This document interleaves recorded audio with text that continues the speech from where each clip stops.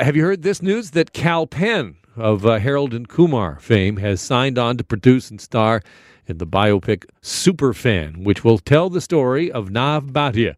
Last year, Nav became the first fan inducted into the Basketball Hall of Fame, and Penn is going to play him, the guy whose loyalty to the Raptors saw him honored with a championship ring, leading the team's championship parade in 2019, and I can't be more excited that he's on the line and on the program. Hi, Nav.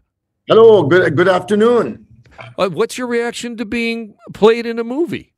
Oh my God, I tell you, my journey lately has been me pinching myself all the time. And you know what? A few months ago, we began receiving quite a few offers and requests to tell my story from everywhere, from Hollywood to Bollywood and in between. And my manager, Rinku, who owns Yellow Mango Films, began going through all the offers, and there were a lot of them. So there were really good offers, but there was one person who stuck out from the crowd, and that was John Berg from Stampede Ventures. And they began negotiating with us, with Rinku, and Rinku came to me and said, now I think this is a real possibility. So think about whom you want to be portraying you. And without hesitation, I said, Cal Penn. And here we are today. I loved him in all his movies he has done, especially Designated Survivor. And I loved him working for my heroes, Obamas, few years ago. So he was a perfect choice. And here yesterday, we called him and we did a deal, and everybody, the world knows about it now. Well, congratulations on the deal.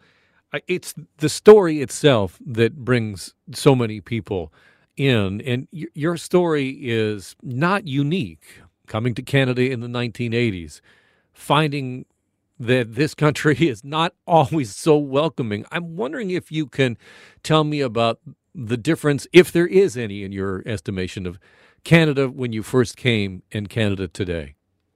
I think there is a lot of difference right now. Let me tell you one thing. I was just giving you a simple thing which you can judge by.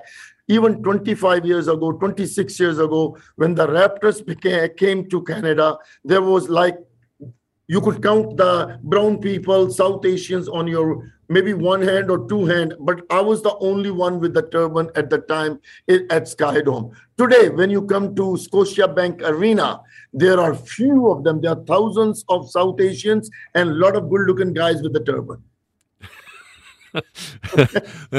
Well, you continued to be the best looking of all of them, Nav. I remember when I was covering a Raptors run. I think it was one of the runs when we were in Cleveland, and I was there in advance of the game, and I was in a freight elevator with some workers at the stadium who were up setting up, and they were talking amongst each other, and they were saying, you know what, I hear that a Canadian prince is flying in with a private jet full of all of his supporters to see the game tonight. And I thought, who are they talking about? They were talking about you, Nav. They're talking about you. Oh, my God. Okay. All right. Well, thanks to everybody. I tell you, the love I've gotten from everywhere, throughout not just Canada, but throughout North America and even the world, I may say.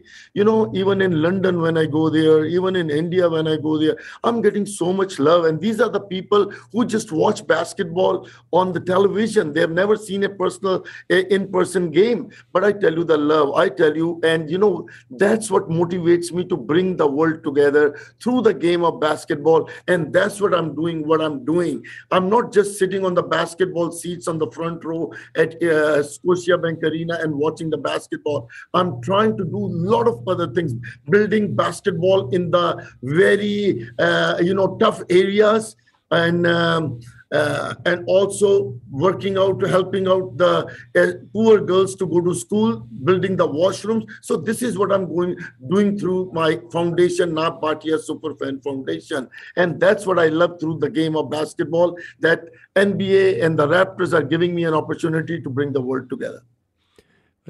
You do spend a lot of time explaining sometimes, and I think of one of the incidents where there was a fan, I think it was in Cleveland, who had some things to say, and you reached out with love and compassion and understanding. No, that was in Milwaukee. Milwaukee, my mistake. Pardon me. Yes, it was in 2019 playoff run.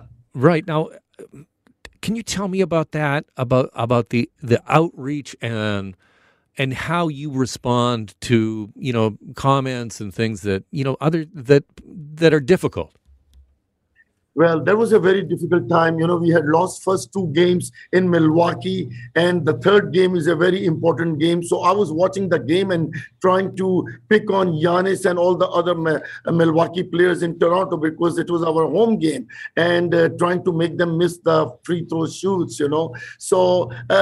And my phone was going crazy. And what I found out later after the game was that somebody tweeted out that who is the uglier, the Drake or the fat guy with the turban who's wearing he didn't say the turban, he said, or the fat guy wearing the underwear. Now, he was 50% right. Yes, I am fat, but the other 50% wearing underwear was wrong. But later on, everybody, moving it forward, he came and he started crying, and he asked me for forgiveness. And I said, the only way I'm going to forgive you is if you let me take you to the game in Milwaukee and watch a game with me. And that's what he did. I went to Milwaukee. I took him and his family, his young, good-looking kid. He was a young white guy from 3 hours away from Milwaukee, and he saw the game for the first time. We had a nice meal, and I took him to the game, and I asked his son who is his favorite player, and the son told me it's Brook Lopez. So I took him to the locker room and took his pictures with all the Raptors and all the Milwaukee Bucks, including Brook and Brook Lopez. So I asked him, I asked him, I said, son,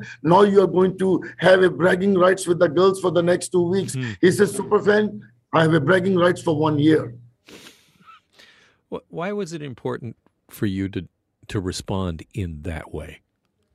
Because I want him to, the guy doesn't know anything better. He's a blue-collar worker. He has never seen a Sikh.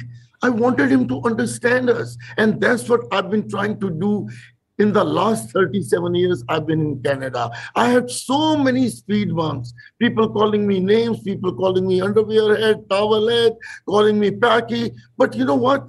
They don't know better. And once they get to know better, they feel sorry about themselves. And they learn about this. I always believe when somebody goes low, you go high. Nav, great talking to you as always. Congratulations on the new film deal. I'm really looking forward to it. Thank you very much. It is Nav Bhatia, the Raptors super fan.